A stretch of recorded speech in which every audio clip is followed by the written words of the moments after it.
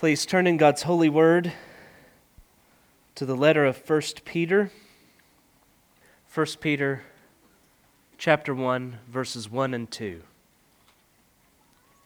Peter, an apostle of Jesus Christ, to those who are elect exiles of the dispersion in Pontus, Galatia, Cappadocia, Asia, and Bithynia, according to the foreknowledge of God the Father, in the sanctification of the Spirit, for obedience to Jesus Christ and for sprinkling with His blood. May grace and peace be multiplied to you. This is the word of the Lord. Thanks be to God. Let's pray.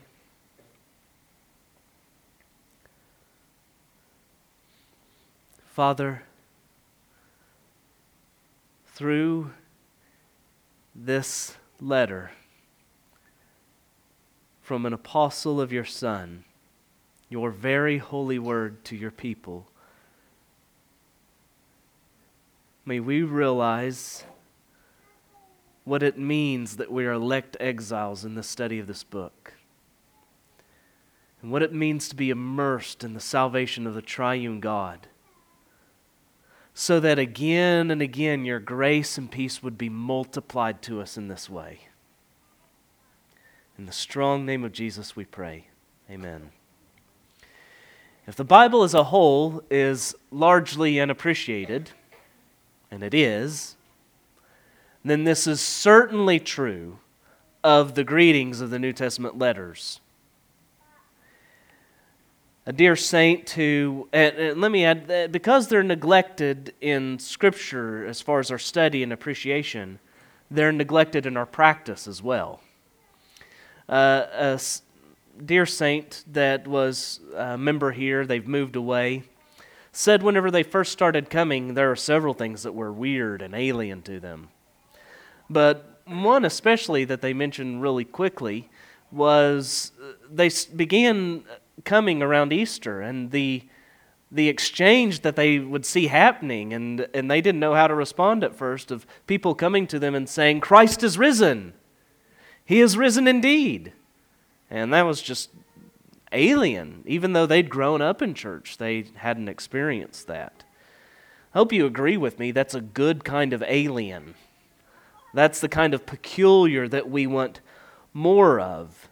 There's some of it here, but there's room for growth.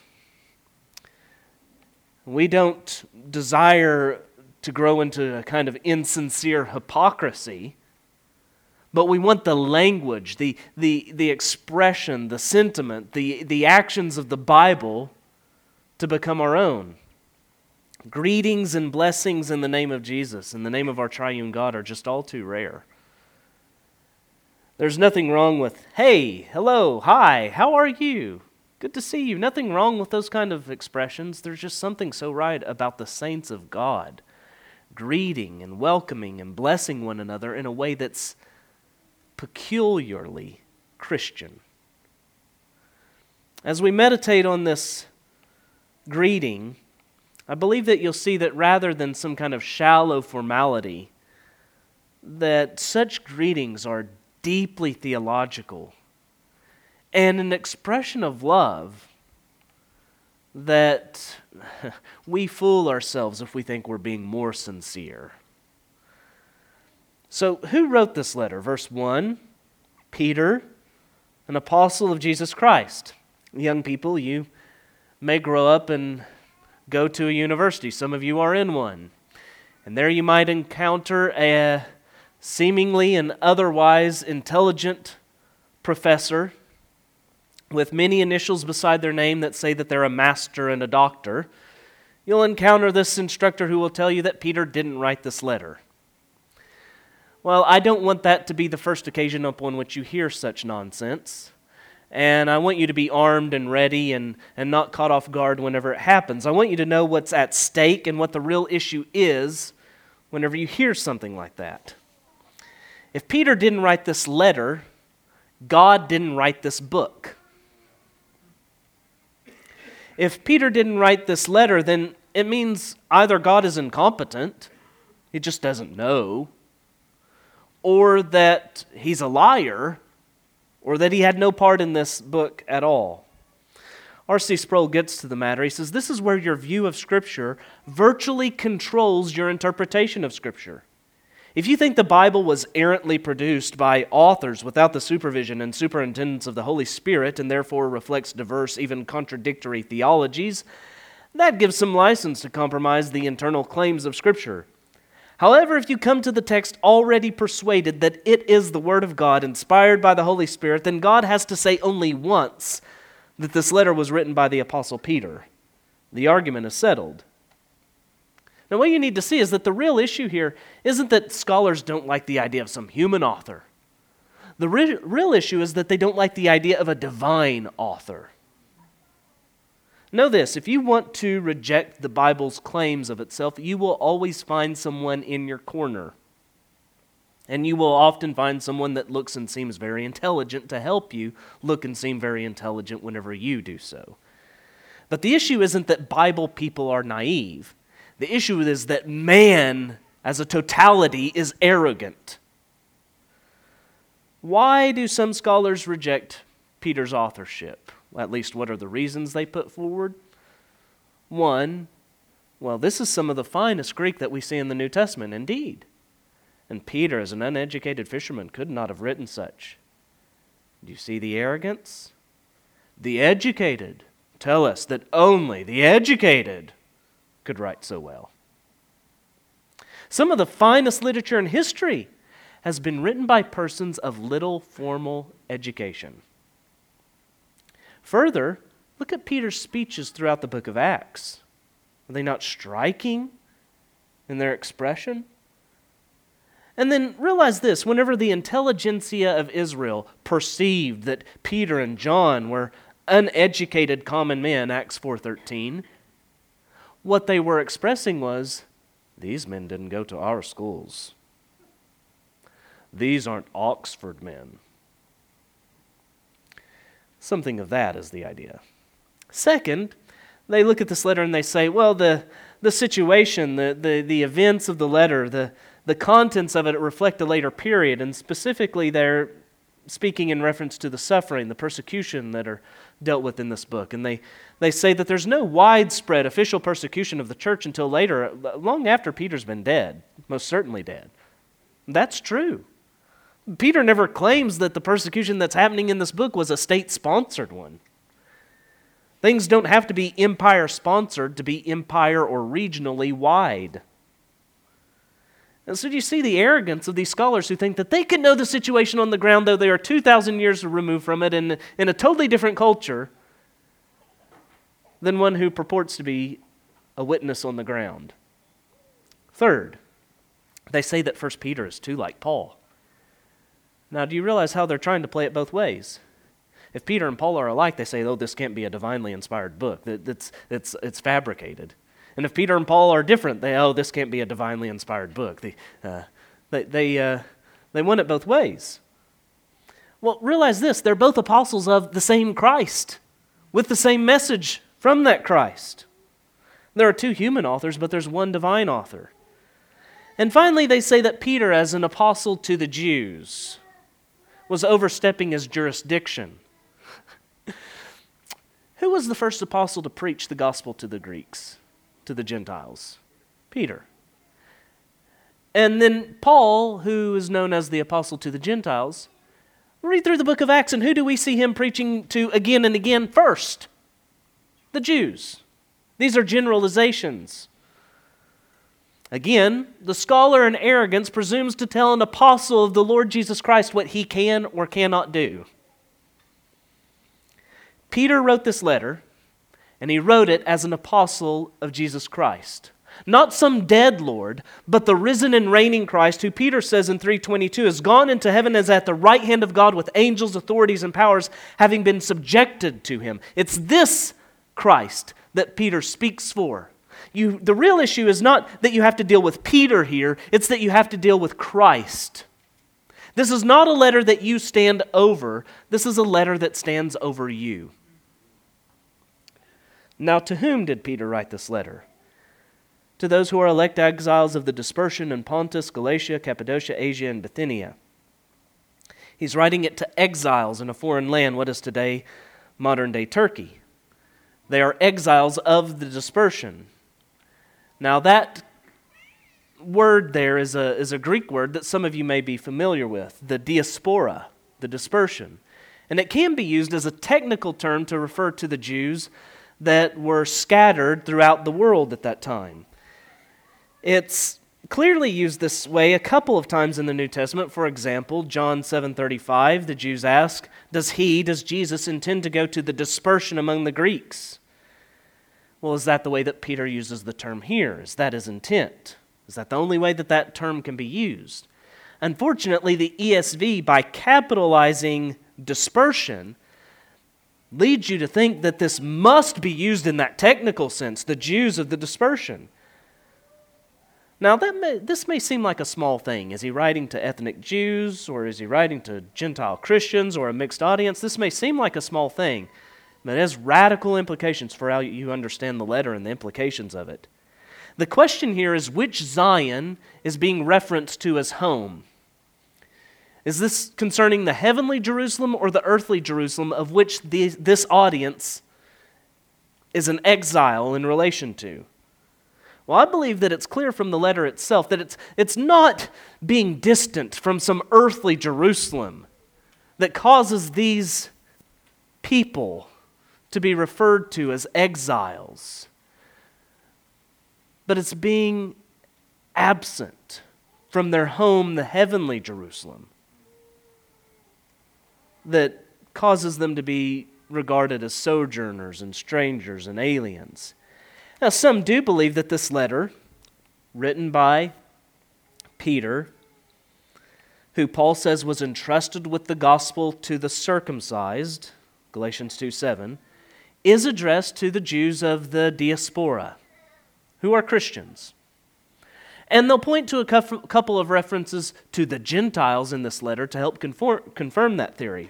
So, chapter 4, verses 3 and 4, Peter says, the time that is past suffices for doing what the Gentiles want to do, living in sensuality, passions, drunkenness, orgies, drinking parties, and lawless idolatry. With respect to this, they are surprised when you do not want to join them in the same flood of debauchery, and they malign you. Now, only a cursory glance at that reference could make one think that he's writing to ethnic Jews, in contrast with the Gentiles, because notice that the Gentiles are surprised whenever these Christians don't join them in the same kind of immorality. Would Gentiles be surprised if an ethnic Jew didn't want to join them in such things? Not at all. Why then refer to them as Gentiles? I think the next reference will make it clear. Earlier, in 2:9 through 12, Peter writes, you are a chosen race, a royal priesthood, a holy nation, a people for his own possession, that you may proclaim the excellencies of him who called you out of darkness into his marvelous light. Once you were not a people. Once you weren't the people of God. These are Gentiles. But now you are God's people. Once you had not received mercy, but now you have received mercy. Beloved, I urge you as sojourners and exiles to abstain from the passions of the flesh, which wage war against your soul. Keep your conduct among the Gentiles honorable, so that when they speak against you as evildoers, they may see your good deeds and glorify God on the day of visitation. You notice the contrast between them and the Gentiles is an ethical one, not an ethnic one, an ethical one. And you go back to chapter 2 and verse 7, right before this, and it's clear that the contrast is between believers and unbelievers. Even if this is written to the Jews, what Peter is saying here is not true of them regarding their ethnicity. It's not regarding their physical birth that any of these things would be true of them, but only regarding their spiritual birth. Paul is speaking of Christians, a mixed audience, I don't doubt, but primarily Gentiles. And he's speaking of them in terms long associated with ethnic Israel, Old Testament Israel, as God's chosen and God's elect.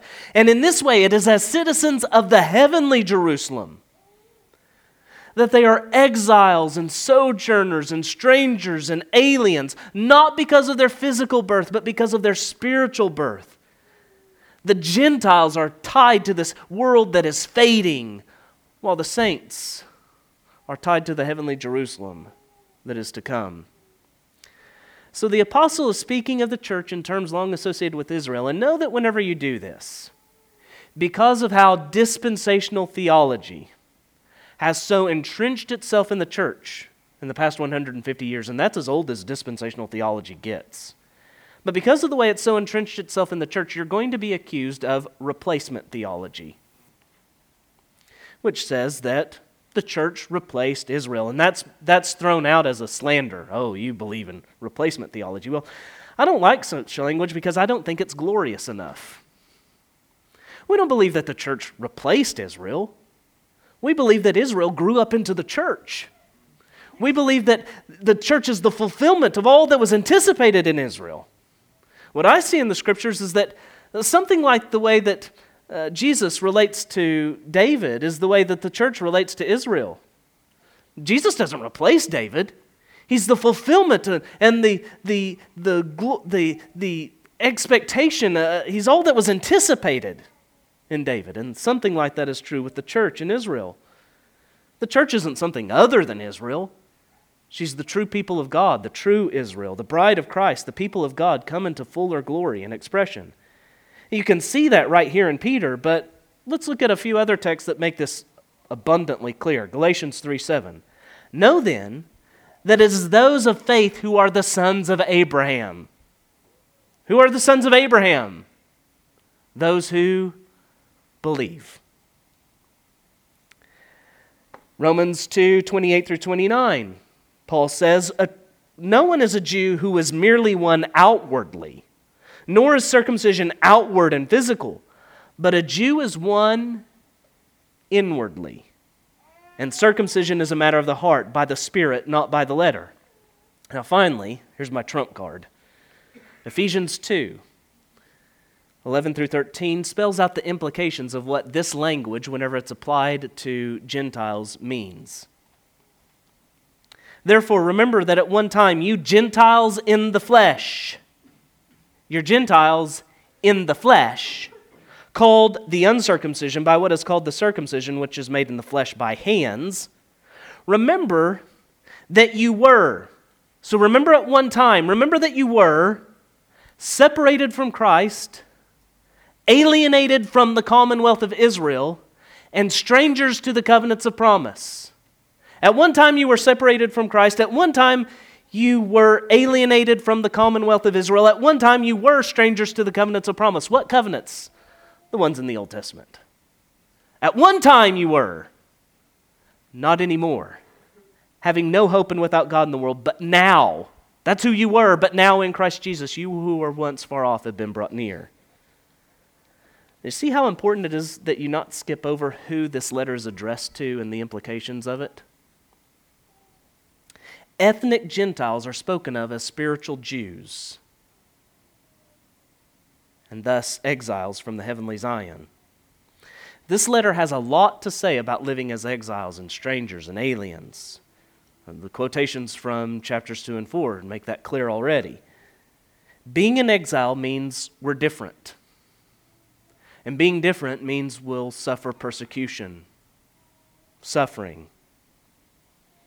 Being exile means holiness in this life, a different kind of living, which means persecution. The suffering and persecution that 1 Peter has in mind are not suffering because of your ethnicity and being distanced from some home called Jerusalem, located in Palestine. The suffering and persecution that Peter has in mind come because you're an exile, because you're tied to the world that is to come, because you're a citizen of heaven, and you're different and you stand out from this world that's fading and passing away.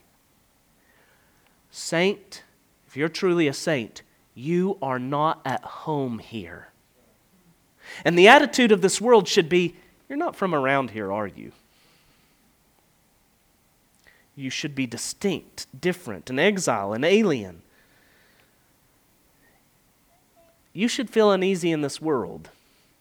and this world should feel uneasy around you. How comfortable are you? How foreign does this world feel to you? This world that you were once a part of, but because of the new birth, it doesn't capture your identity anymore. Are you looked upon as a foreigner in this world? And if not, realize this: just as not all ethnic Jews were true Jews, so not all cultural Christians are Christians.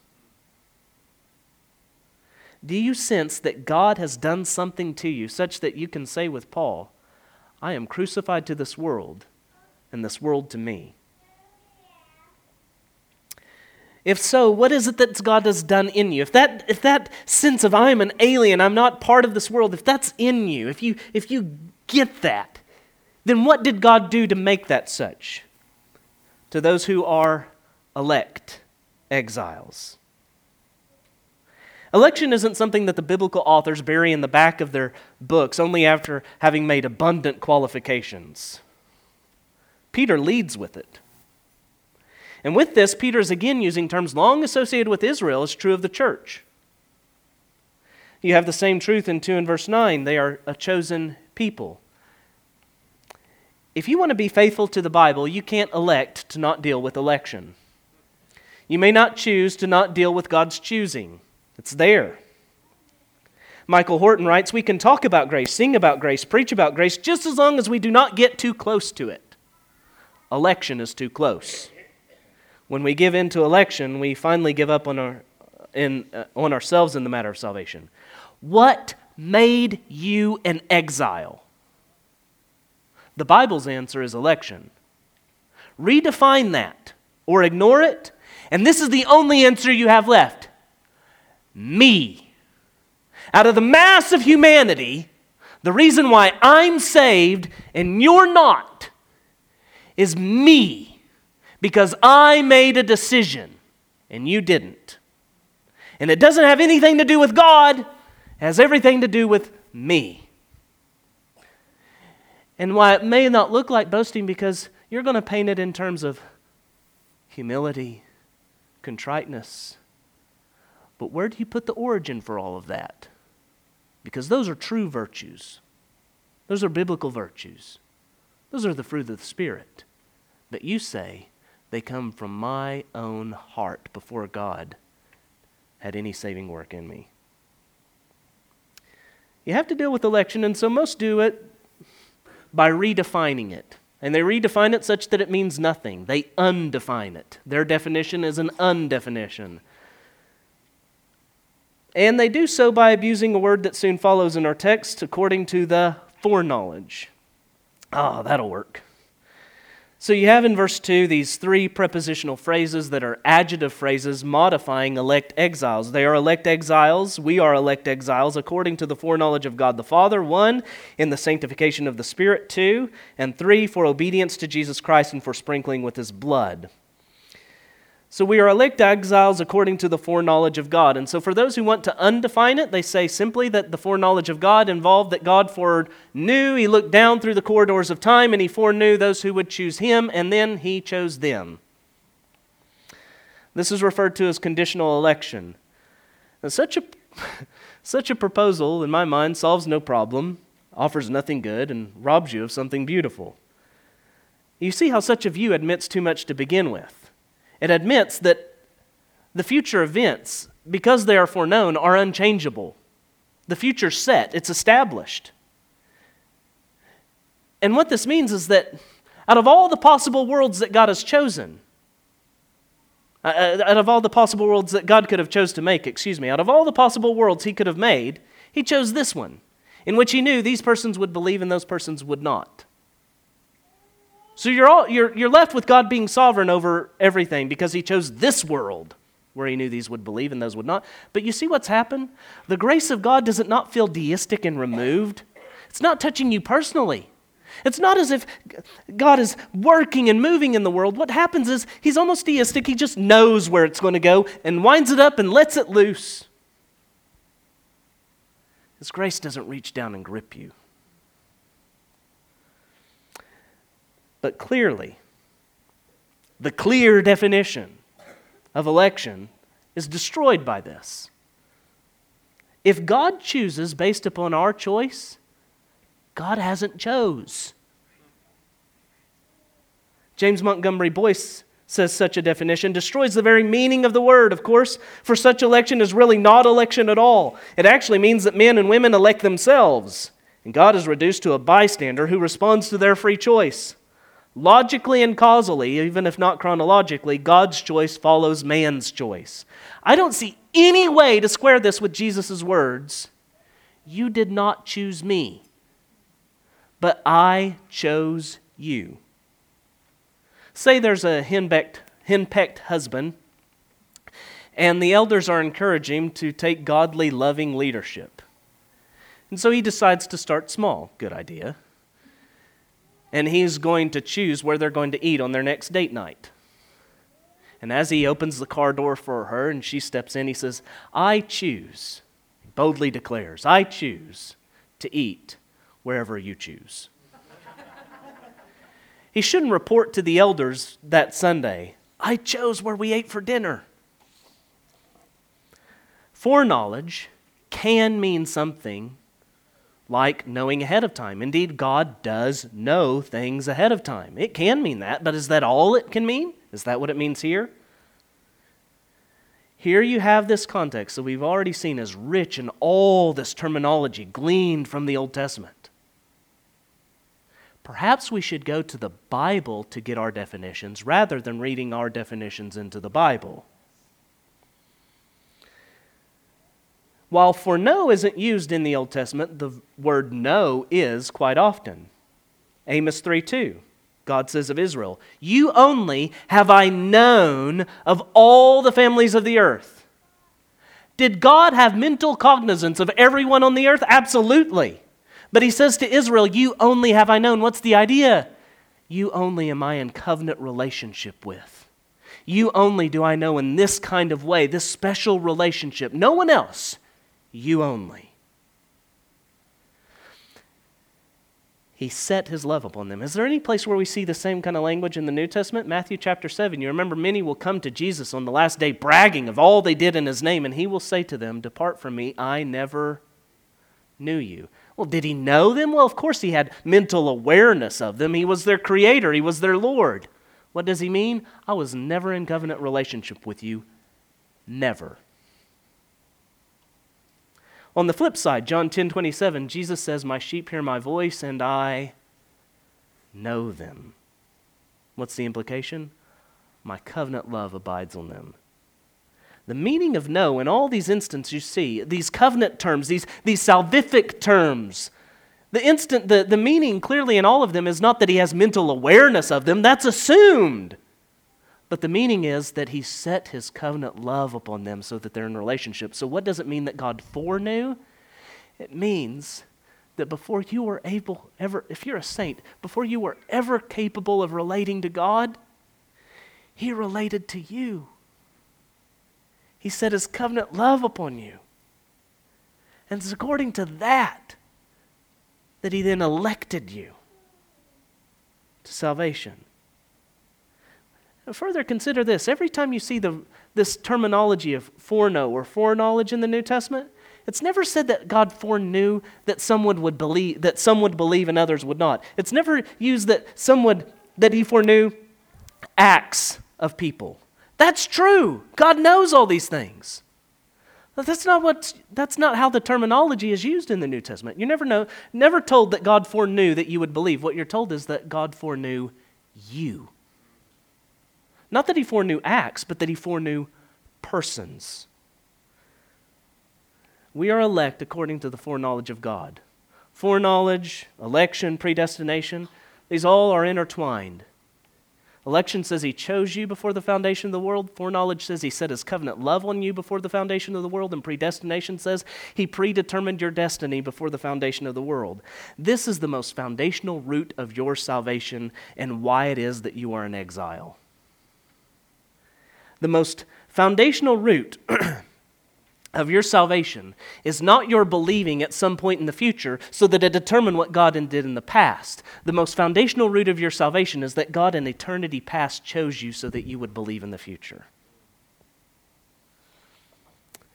In his sermon on the day of Pentecost, Peter declared this concerning Christ, that Jesus was delivered up according to the definite plan and foreknowledge of God, Acts 2:23. Jesus was delivered up according to the plan and foreknowledge. The foreknowledge of God is not something that passively responds, it's something that actively determines. Why was Jesus put on that cross? Because of God's foreknowledge. It actively did things. Second, you are an elect exile in the sanctification of the Spirit. Now, there are two kinds of sanctification that we see in the Scriptures. We call them progressive sanctification and positional sanctification. Progressive sanctification refers to your ongoing growth in holiness. For instance, 1 Thessalonians 5:23, Paul says to them, "Now may the God of peace himself sanctify you completely." This is the predominant way that we use this terminology of sanctification, growing in holiness. That's not the predominant way that the New Testament uses the word. It does use it that way, but it's not the predominant way. Positional sanctification has more hits in the New Testament. And that's what is the sense of texts like 1 Corinthians 6:11, where Paul tells the Corinthians, you were washed, you were sanctified, you were justified in the name of our Lord Jesus Christ and by the Spirit of our God. You see how sanctification is put alongside of justification and washing as something that's decisively, definitively happened in our past. On the moment, whenever you are born again and conversion, in that moment, you are sanctified, you're set apart. You see how this relates to being an elect exile? You're an exile because you've been set apart by the Spirit. And here's where you reside, in Christ. So which one of the two is it here, though, in the sanctification of the Spirit? I think it's positional for a few reasons. One, there are only a couple of phrases here that could refer to progressive sanctification. Sanctification in the Spirit, obedience to Christ. But all the description could be true of our regeneration, our new birth, our conversion. All of them can be used to refer to that instance. Following that, it seems odd to me to sandwich talk of our progressive sanctification with instances that refer to our new birth and conversion. That you're elect according to the foreknowledge of God, that refers to your salvation in the whole sense, and then to end it all with sprinkling with His blood, to return back to that decisive moment of our salvation. Third, after this greeting, see that Paul goes on to speak of their being born again in verse 3. He's caused us to be born again. You get the sense that that's what's predominating Peter's thought at this point. Positional sanctification, although progressive does as well, but positional sanctification really explains why at root they are exiles. Progressive makes them look more and more like exiles. But it's positional sanctification that speaks to the very fact of them being exiles. Third, they are elect exiles for obedience to Jesus Christ and for sprinkling with His blood. Now, what's meant by obedience here? I've already set forth the argument that all of this is speaking about their rebirth and their conversion, what lies behind it, and the very occurrence of it. Well, how can we understand obedience to Jesus Christ in terms of our conversion and salvation? That sounds like something that would follow thereafter. Well, take a walk through Romans with me, and I'm just going to read several texts. I'll try not to comment too much, and I want to see if you draw the same conclusions. Romans 1:5. Through whom, that's Jesus, through whom we have received grace and apostleship, speaking of Himself as an apostle, through whom we have received grace and apostleship to bring about the obedience of faith for the sake of His name among the nations. Chapter 10, verse 16 of Romans. But they have not all obeyed the gospel. Romans 15:18. I will not venture to speak of anything except what Christ has accomplished through me to bring the Gentiles to obedience by word and deed. Finally, Romans 16:25 and 26. Now to him who is able to strengthen you according to my gospel and the preaching of Jesus Christ, according to the revelation of the mystery that was kept secret for long ages, but has now been disclosed through the prophetic writings, has now been made known to all nations, according to the command of the eternal God, to bring about the obedience of faith. So here's this letter to the Romans that so often says that faith is that instrumental means by which you receive justification. That based upon faith, God declares you righteous with the imputed righteousness of Christ. This letter that so emphasizes doesn't hesitate to again and again call that very obedience, that very faith, obedience. And it says that that obedience was brought forth by the Word of God. It's something that God did in us. In the gospel, a summons, a command rings out from God. Repent and believe in the Lord Jesus Christ. And the proper response of obedience to that command and summons is faith. And that faith is a miracle that happens through the Word of God as it's preached. You are elect for that obedience. You are not elect because you believed. You believe because you're elect. You are an elect exile for this obedience. And sinner, if you're aware, I'm a Gentile. I am a stranger to the covenants of promise. Not a stranger to this world that's dying and fading away and damned, but a stranger to God's covenant love. If you recognize you are condemned, you're not called upon to figure out whether or not you're elect. The summons of God that you are to obey right now is to repent and believe in the Lord Jesus. But know this, if you do, it's because God set His covenant love upon you and chose you before the foundation of the world. And He brought about that new birth by the proclaimed word. Finally, we are elect exiles, elect. You are chosen for sprinkling with His blood. If you're sprinkled with His blood, why are you so? Because the Father chose to do so.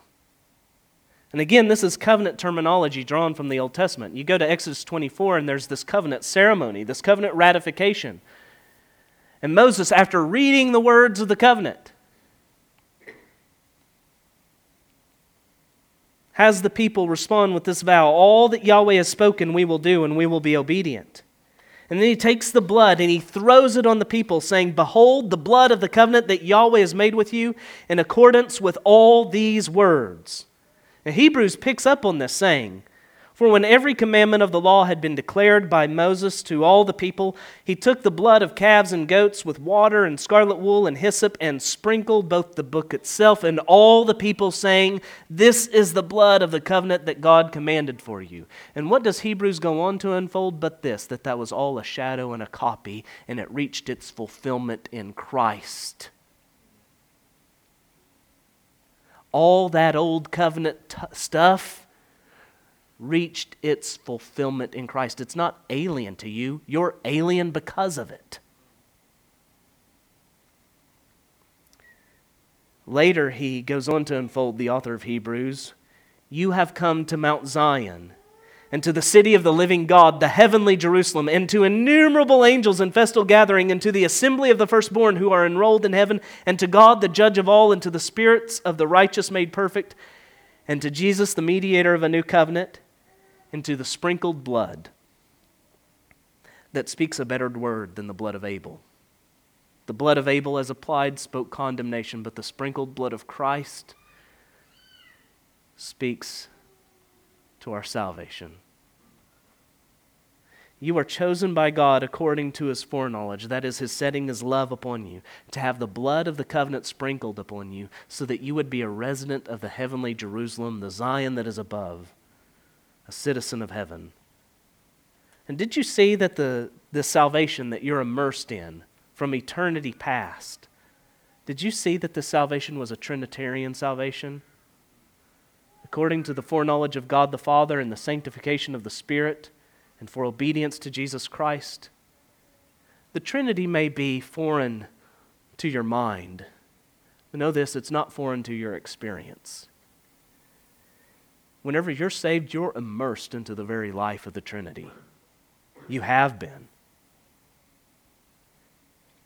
Fred Sanders writes, "The gospel is the Trinity, and the Trinity is the gospel. Christian salvation comes from the Trinity, happens through the Trinity, and brings us home to the Trinity." Now, having reflected on the first part of this greeting, do you see how what might be taken as a fairly standard blessing takes on much greater significance? Here are these elect exiles suffering for their faith. And Peter says to them, "Grace and peace be multiplied to you." And do you see how, considering the amazing grace of God that's come upon them to this point, that was established in eternity past, as the Father chose them, set His covenant love upon them, that then the Spirit, because of this, sanctified them such that they believed and were sprinkled with His blood. Do you see how, considering this amazing grace, would give them confidence and peace to live out their pilgrimage until they reach the heavenly Zion? And you see how, though they're not comfortable in this world, they're aliens and strangers, they can have peace in it. As Jesus said, "Peace I leave with you, my peace I give to you. Not as the world gives do I give you. Let not your hearts be troubled, neither let them be afraid." Now, if such language, grace and peace be multiplied to you, if such greetings seem alien and foreign to you, may I submit that the shallowness is not due to the biblical authors or to some kind of formal hypocrisy, but the shallowness is our own. It's because we don't understand how radical the salvation of our triune God is and how it's made us elect exiles that we don't long to hear grace and peace be multiplied to you, that we don't exchange that kind of blessing on others. We don't realize, our fellow brothers and sisters, you're walking this incredibly hard pilgrimage through this foreign land. What an act and expression of love it is for me to say to you, grace and peace be multiplied as you walk this path. If you really knew what it meant to be an elect exile, you would long for those words. You would express those words. Elect exiles, know this, that the stunning grace of our triune God that determined our salvation in eternity past, in which you entered at a point in time whenever the works of Christ were applied to you by the Spirit, that same grace will be multiplied on you until it gets you all the way home. So, dear saints, with this I take Peter's greeting and use it as the benediction to this sermon. Elect exiles, according to the foreknowledge of God the Father, in the sanctification of the Spirit, and for obedience to Jesus Christ and for sprinkling with His blood, may grace and peace be multiplied to you. Let's pray. Holy Father, I simply ask in the strong name of Jesus, may this be so. All glory be to you. Amen.